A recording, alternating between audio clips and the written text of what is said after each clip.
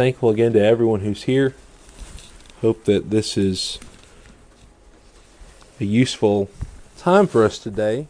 And as Evan referred to, and he went through some of the what we call qualifications for the elders, the eldership, in Titus chapter 1. I thought it might be a good opportunity for us to discuss those things just briefly.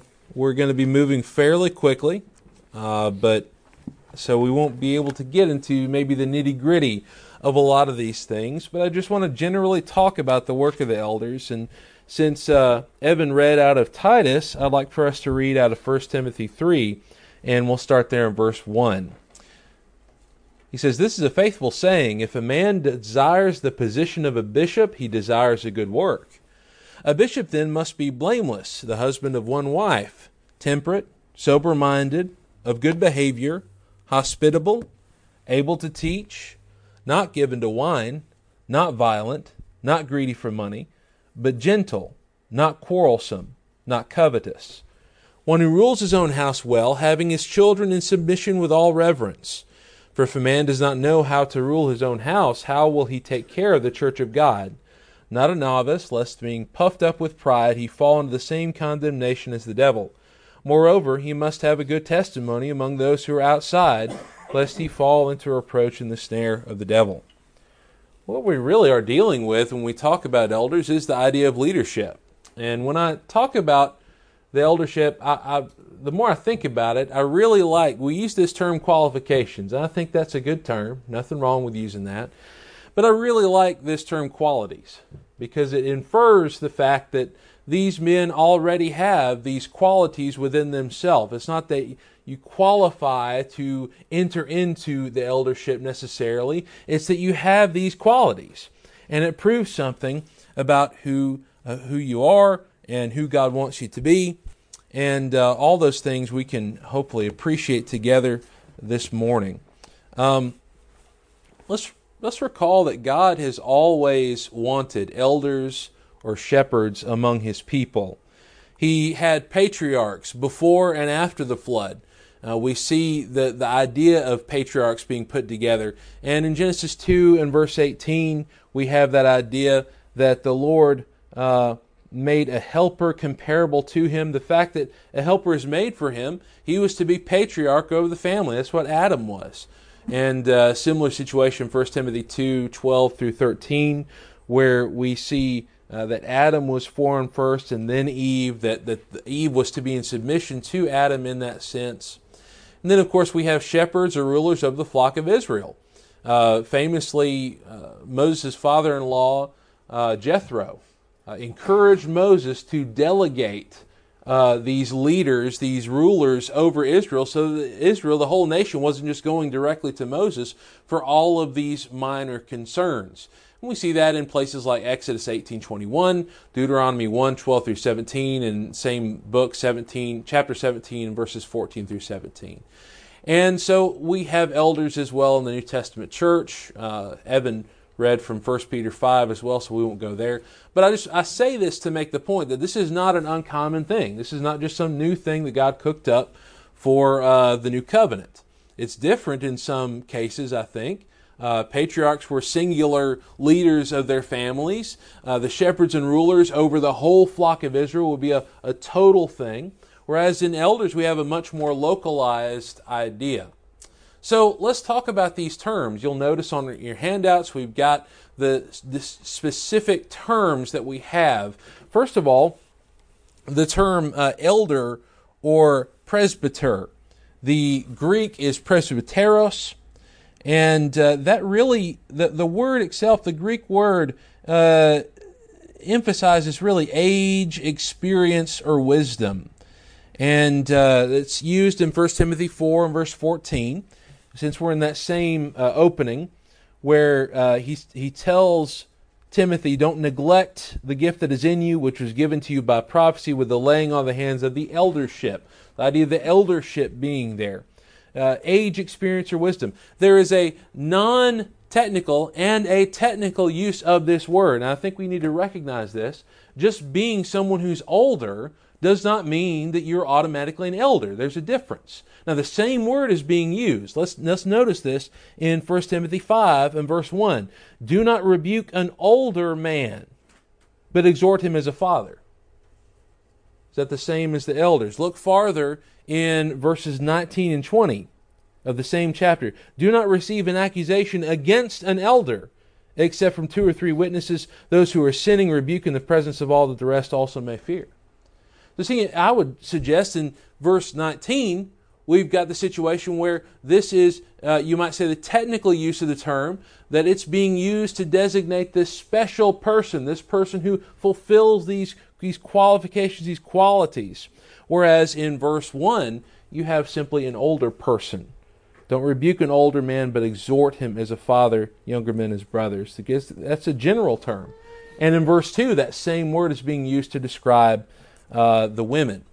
So what we have there in terms of the elder, that shows the age, the experience, the wisdom. There's a different term that's used in Acts 20 and in Philippians 1 and verse 1. Is that term bishop or overseer, episkopos. And if you think about where we hear a word like that, the Episcopal Church kind of comes to mind, that denomination. The emphasis on rule and authority is on that idea of bishop or overseer. In 1 Peter 2 and verse 25, the same term is applied to Jesus. And so as we see that the elder focus, the elder presbyter indicates the work of guidance by reason of maturity and experience. The term bishop or overseer indicates the work of superintending, the fact that he has authority. He oversees the work locally. And then thirdly, the idea of a pastor or shepherd. Poimen is the Greek, and we see that in Ephesians 4:11, that he appointed some to be pastors. Again, this emphasizes care, direction, leadership, and authority. This almost really seems to be an all-encompassing idea. The authority aspect, the direction, the care, and the leadership all kind of come together in that sense. Again, the same term is applied to Jesus, where he says, you have returned to the shepherd and overseer of your souls. So it's that idea of that overarching concept, that this is a leader. This term, pastor or shepherd, indicates the work of leading and tending a flock. And so that work is very important. We're going to get to that in just a second. But note how these terms are interchangeable. They're 3 separate terms, Greek terms, that all mean the same thing. And we don't have the time to go into these passages, but you note, look in Acts 20, the way that these terms are used in verses 17 and 28, and also in 1 Peter 5, 1 and 2. The idea that these 3 words all are talking about different aspects of the same office. We need to know that coming out the gate while we look at this together. All right, any comments or questions about that? All right. Further in our thoughts, God intends His elders to work. And this is a work that's not to be, not an honor to be coveted, but it's a work to be desired. As we've already read in 1 Timothy 3 and verse 1. The idea that elders should be honored for their work's sake, of course, but they must not desire it for honor's sake. And again, we've got that reference in 1 Thessalonians 5, 12 through 13, the idea that you honor these elders for the sake of their work. And God intends for them to work. This is a divine office. This is not a political office. Paul says in Acts 20 and verse 8 that these elders in Ephesus have been made elders by who? By the Holy Spirit. The Holy Spirit made them elders. So this isn't a local congregation putting in a vote and saying, well, the majority of the members want these people. How does the Holy Spirit make these elders? Well, it's the same way that He makes Christians. The Holy Spirit inspired the Word, which gives us the terms and the conditions of being an elder, and so we follow those instructions. When a church selects people to be an elder, they must fit the terms laid down by inspired men, not made by a political process. Let's also understand that sometimes men will run for office backslapping at all. We sometimes look at them in a fleshly way. We sometimes appoint elders in fleshly ways where we're focusing more on those aspects of wealth, of family, of business pedigree, their personality. All of those things really need to take a step back. Those are not the main focuses when we're looking at elders. It's a local office. It's not a diocese. What I mean by that, this is not a group that will shepherd and overlook all the churches in a certain area. And again, we don't have time to go to these passages, but we know and see in the New Testament that elders were only to be over local churches in the New Testament. We see that in Acts 14:23, Acts 20:17, and in 1 Peter 5:2. The elders of the local churches. That's exactly what we see, is that each church had their own group of elders. And it's an administrative office. It's not a legislative office. They don't make laws. They don't make rules. And in fact, when they do that, they're violating these things. They simply carry out Christ's law. And they, as Evan mentioned, they don't rule as lords, but they rule as leaders in the same way that a good husband and father rules his family. Any questions? Comments? I know we're moving very quickly. Couple of passages there in terms of the fact that it's an administrative office. Some quick warnings against those who abuse the eldership. God commands Christians to honor their shepherds. So if I find myself in a situation where I am in a congregation that is headed by elders, I'm to listen to them. I'm to support them. Hebrews 13:17, obey those who rule over you and be submissive. Why? For they watch out for your souls. 1 Peter 5 and verse 5, you younger people, submit yourselves to your elders. Yes, all of you be submissive to one another and be clothed with humility, for God resists the proud, but gives grace to the humble. On the same basis, God warns in another direction as well. That God warns in the Old Testament and in the New Testament, I believe, against shepherds who do not shepherd. I want us to look at Jeremiah.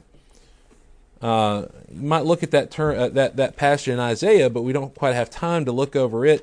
But in Jeremiah 23, this is a really useful passage, because if we combine together and we think about the whole of what God wants in terms of leadership among us, we have to take into the fact that there indeed were shepherds under the Old Covenant. And so in Jeremiah 23 and verse 1, look at what's going on here. Woe to the shepherds who destroy and scatter the sheep of my pasture, says the Lord. Therefore, thus says the Lord God of Israel against the shepherds who feed my people. You have scattered my flock, driven them away, and not attended to them. Behold, I will attend to you for the evil of your doing, says the Lord. But I will gather the remnant of my flock out of all the countries where I have driven them, and bring them back to their folds, and they shall be fruitful and increase. I will set up shepherds over them who will feed them. And they shall fear no more, nor be dismayed, nor shall they be lacking. It's interesting that we see this, because by the time we see Jesus come into the picture, what is he looking when he's looking at the people in compassion? He's looking at the people in compassion because they're like sheep that have no shepherd. And so God wants us to have the right kind of shepherds. And in fact, if we have shepherds that are not leading, that are not working, let's understand that even if they fulfill all the qualities that we see on the page in 1 Timothy 3 and in Titus chapter 1, if they are not doing their job by basic rights, they're not qualified for the job. I can be qualified for a job, but if I'm not actually doing that job, should I be surprised when the boss fires me? Think about this together as we continue to consider the work of the elders. Any comments or questions on that at all?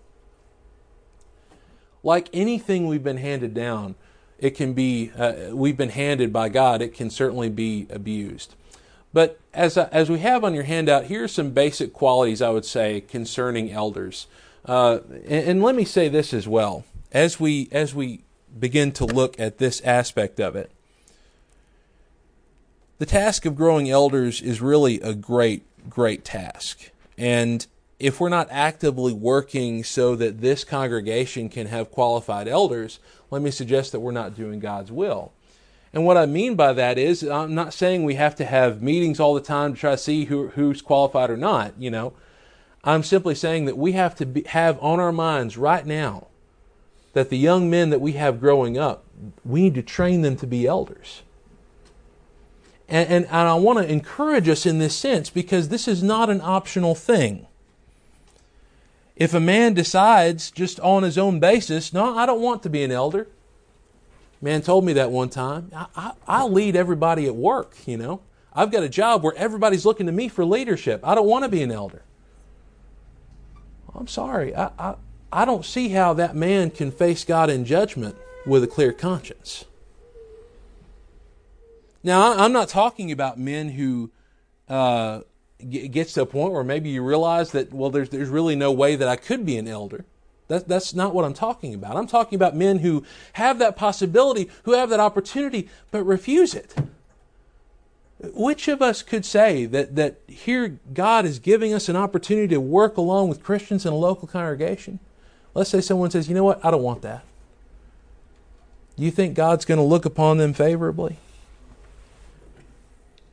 When we consider these qualities and think about it, we need to be thinking about this in terms of, as young as Jericho, as young as Stanton.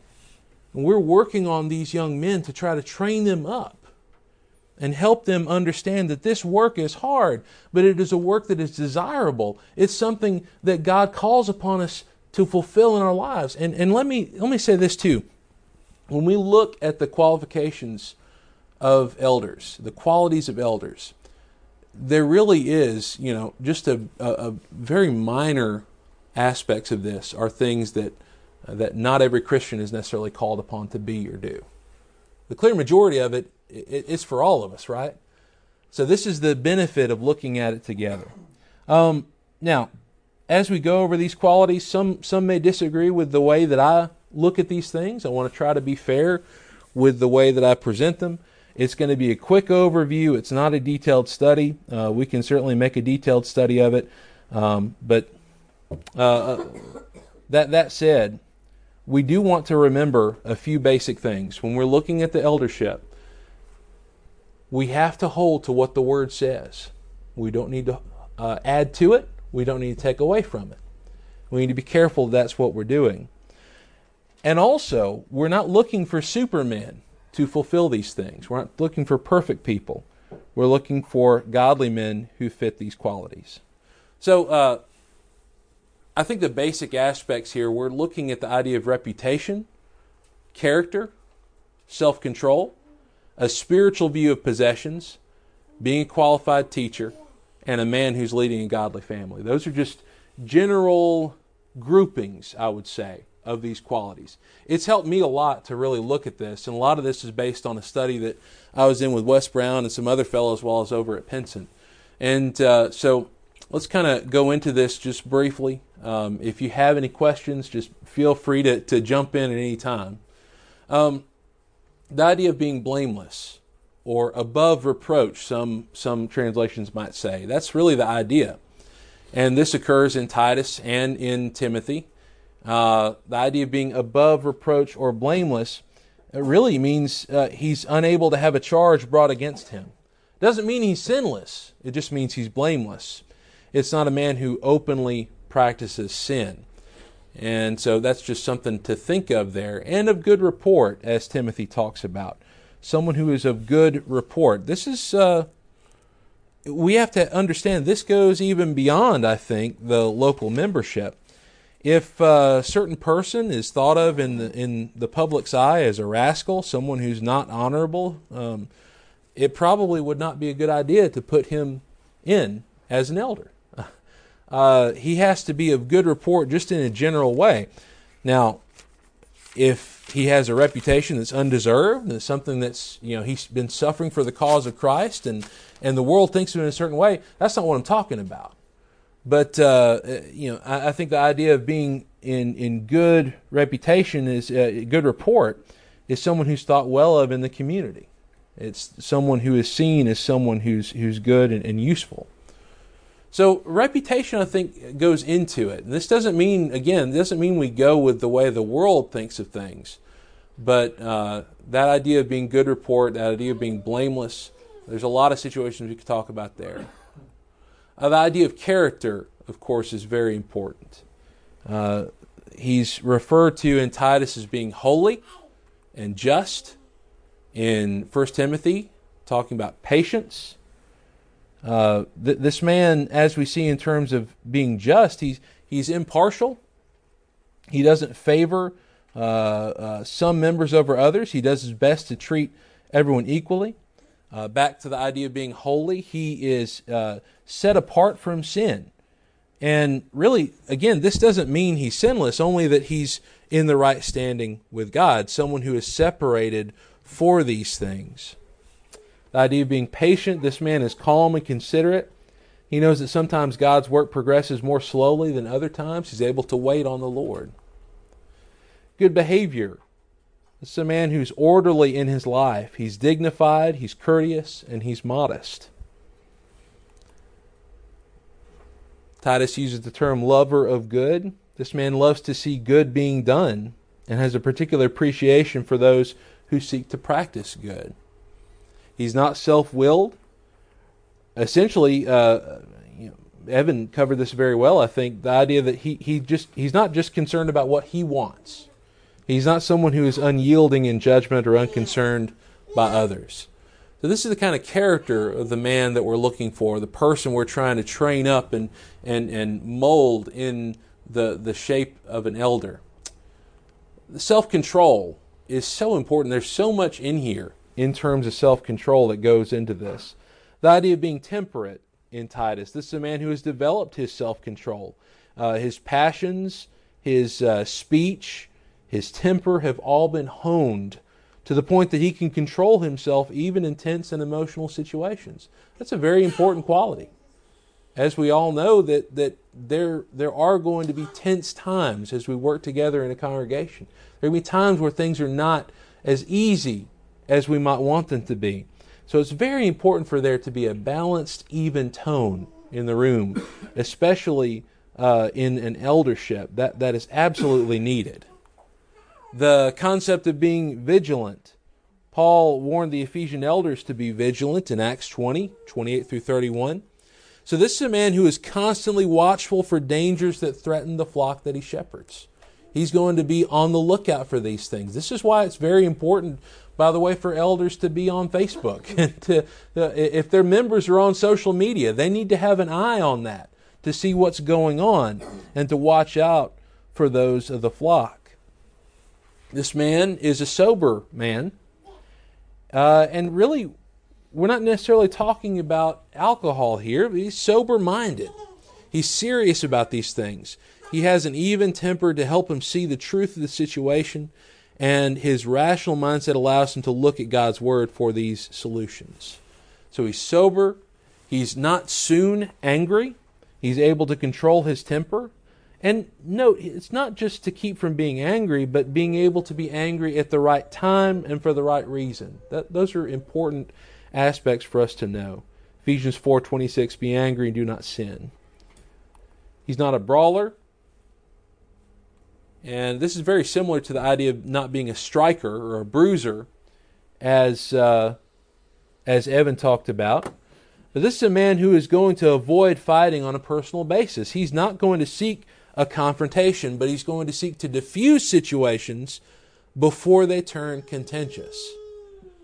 And there is something to be said about there. How many congregations have had situations that come up that maybe the elders deal with before they become such an issue that everyone has to be involved? That's really the need that we have sometimes for elders. The idea of being a striker, a bruiser, ready for a blow, a pugnacious, contentious, quarrelsome person. I've heard, I haven't seen this, but I've heard before that there have been business meetings that wind up with a couple of men going outside to settle some dispute or some aspect. You know, we shouldn't think that such a thing could never happen among brethren. But this man, if he's not a striker, is going to avoid physical altercations to handle disagreements. We don't need any Popeyes or Blutos in the eldership. Somebody who's just ready to punch their way through. And again, it may seem kind of odd, but I've certainly have heard of situations like that before. Not given to wine. This is so important. This is a man who does not give himself over to alcohol. Of course, some could claim that he can drink but not get drunk. But of course, I think in Proverbs 23, if we understand what wine was in the Bible, and we look at what's encouraged concerning wine and concerning strong drink, the wine in the Bible was very low alcohol content. It was just enough to purify the drink for use. And so the modern application, I think, would be that we have a man who abstains altogether from alcohol and from recreational drink. All right. As we consider his spiritual view of possessions, he's not greedy of filthy lucre, not greedy of base gain, in some translations might say. This is a man who is not going to allow himself to prosper by doing something wrong. He works in a place where maybe some numbers are fudged on the records, and we just sort of assume and say, well, that's okay, everybody does it. Well, it's a question of right and wrong. This is not a man who allows for those things to go on. It's something where you won't lie to further your business ends, so on and so forth. So this is not a man who does this. This is also a man who's not covetous. Revised Standard says, free from the love of money. And of course, 1 Timothy 6:10, the love of money is a root of all kinds of evil.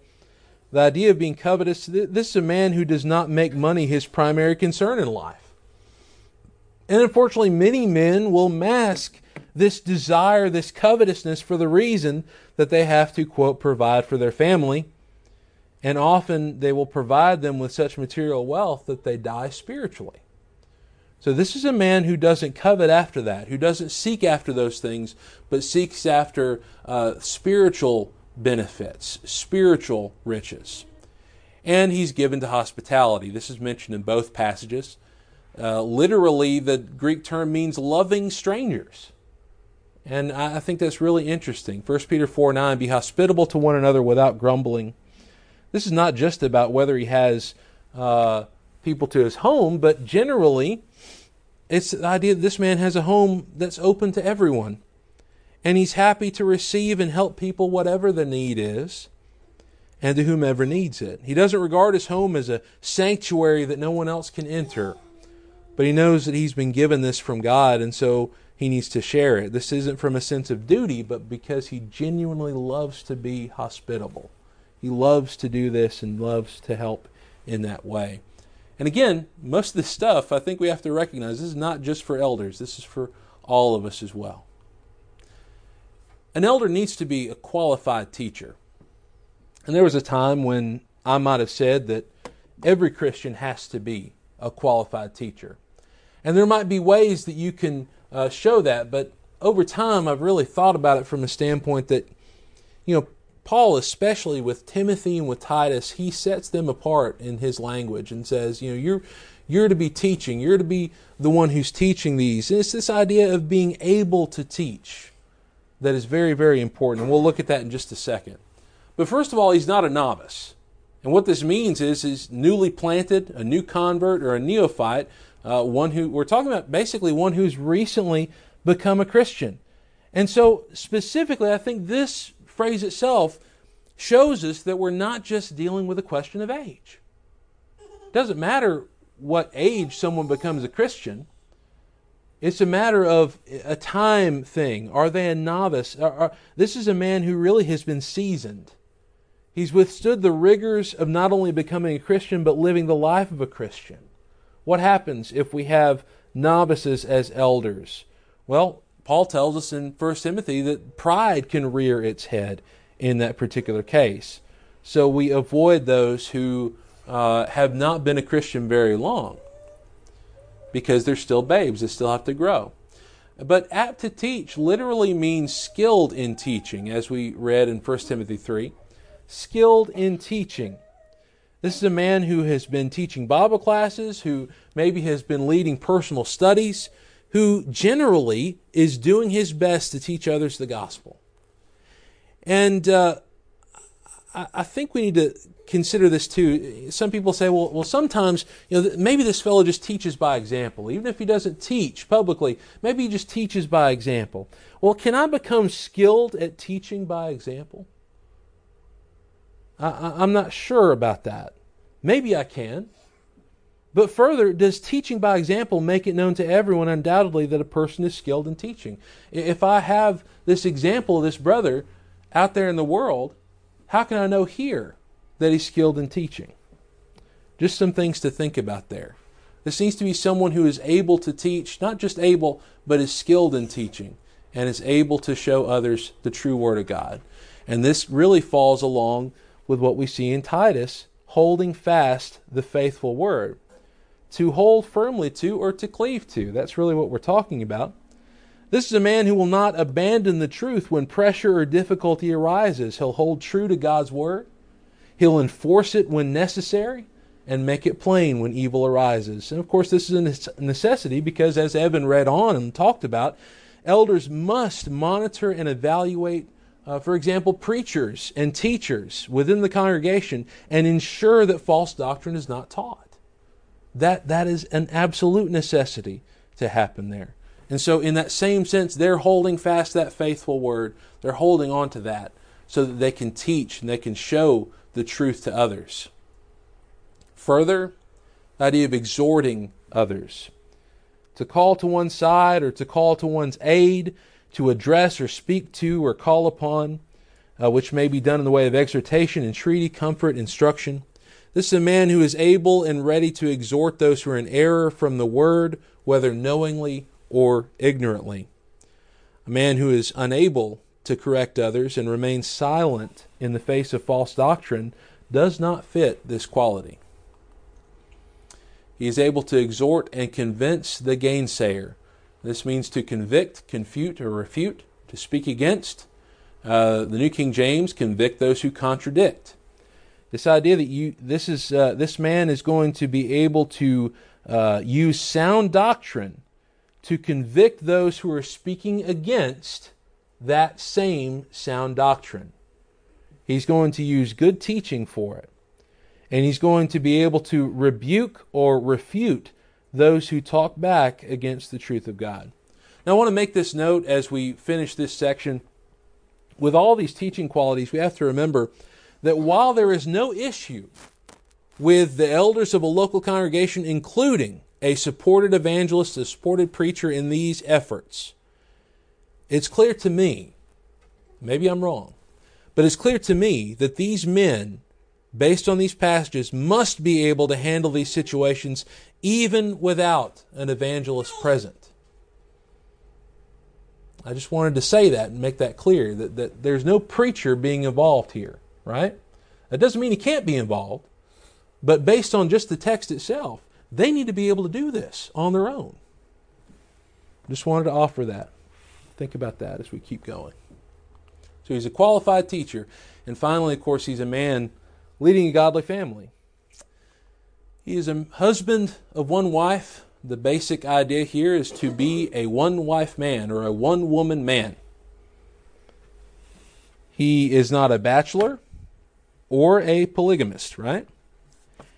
And in the same sense, his wife, I believe, I'm convicted of the thought that his wife must be also faithful to God. Why do I say this? In 1 Timothy 3 and verse 11, in qualifications for deacons, it says there, likewise, their wives must be reverent, not slanderers, temperate, faithful in all things. The idea of them being reverent and faithful carries with it this idea that this is not a man whose wife has never become a Christian. And in fact, his wife is to be faithful to God in this sense. And of course, we have controversy over the idea and the question, can a man who has divorced his wife for the reason of sexual immorality and gone on and married another woman, can that person be considered to be an elder? I would say yes, because he has one wife. But I know there are many that hold to the idea that that idea with itself has a lot of questions, right? How responsible was he in the situation? All these other things that we could think about. And so, of course, the most simple answer would be that this is a man who has only been married once, and because of that, he is a one-woman man. But of course, we have a distinction there. I think when we're talking about the bond, if this man is bound to this one woman, that is his wife, that is his one wife. That's just my 2 cents on it. May not be worth anything. But I would encourage, if you have any questions or any thoughts about that, I certainly encourage that. Love to have a conversation about it. The quality of being blameless and of good report, of course, is absolutely essential to properly understand this as well. The husband of one wife. Further, he has what I would say faithful children. Greek word, I guess you would pronounce it teknon. I think we see this plainly in both passages. Now, the 1 Timothy 3 passage really seems to focus more on the idea that this man, his children, are in submission with all reverence. And there are some who might say that maybe it doesn't matter who they're in submission to, or maybe it doesn't matter who they're faithful to. But I would beg the question in these passages, who are they faithful to? I don't know that there's anything else you could say but that they're believing, they're faithful, they're in submission, they're trusting toward God.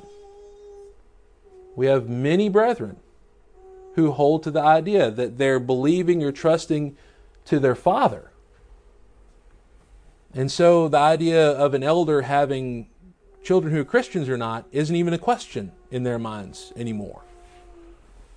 But I like the Revised Standard Version that renders it his children are believers. And the ESV says a similar thing. ASV says having children that believe. Again, some people fight against this thought. And to me, my question is, since we can't establish from the text how many of these children are faithful, or how many should be faithful, or how many shouldn't be faithful, I've talked to one person that he basically would allow that maybe one of the children could be unfaithful to God, but he would want the majority to be faithful to God. And how can we make that distinction? How can we say this number versus that number? I would say since we can't establish from the text how many are faithful, we have to assume that all of this man's children are to be faithful. When we consider the qualification in 1 Timothy and in Titus, it paints the picture of all their children being faithful to God.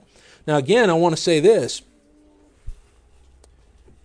If you're going to say that the children do not have to be faithful to God in terms of being Christians, then you can allow for the idea that the wife is not a Christian. Because the same term is being used in 1 Timothy 3 and verse 11. Their wives must be reverent, not slanderous, temperate, faithful in all things. That word faithful is the same word being used in Titus 1 concerning children. And so if the children can be unfaithful to God, then the wife can be unfaithful to God. That's just what I would suggest here. Let me say too, as we continue, well, let me get to that in just a second actually. Ruling well over his home means to preside or rule or to maintain.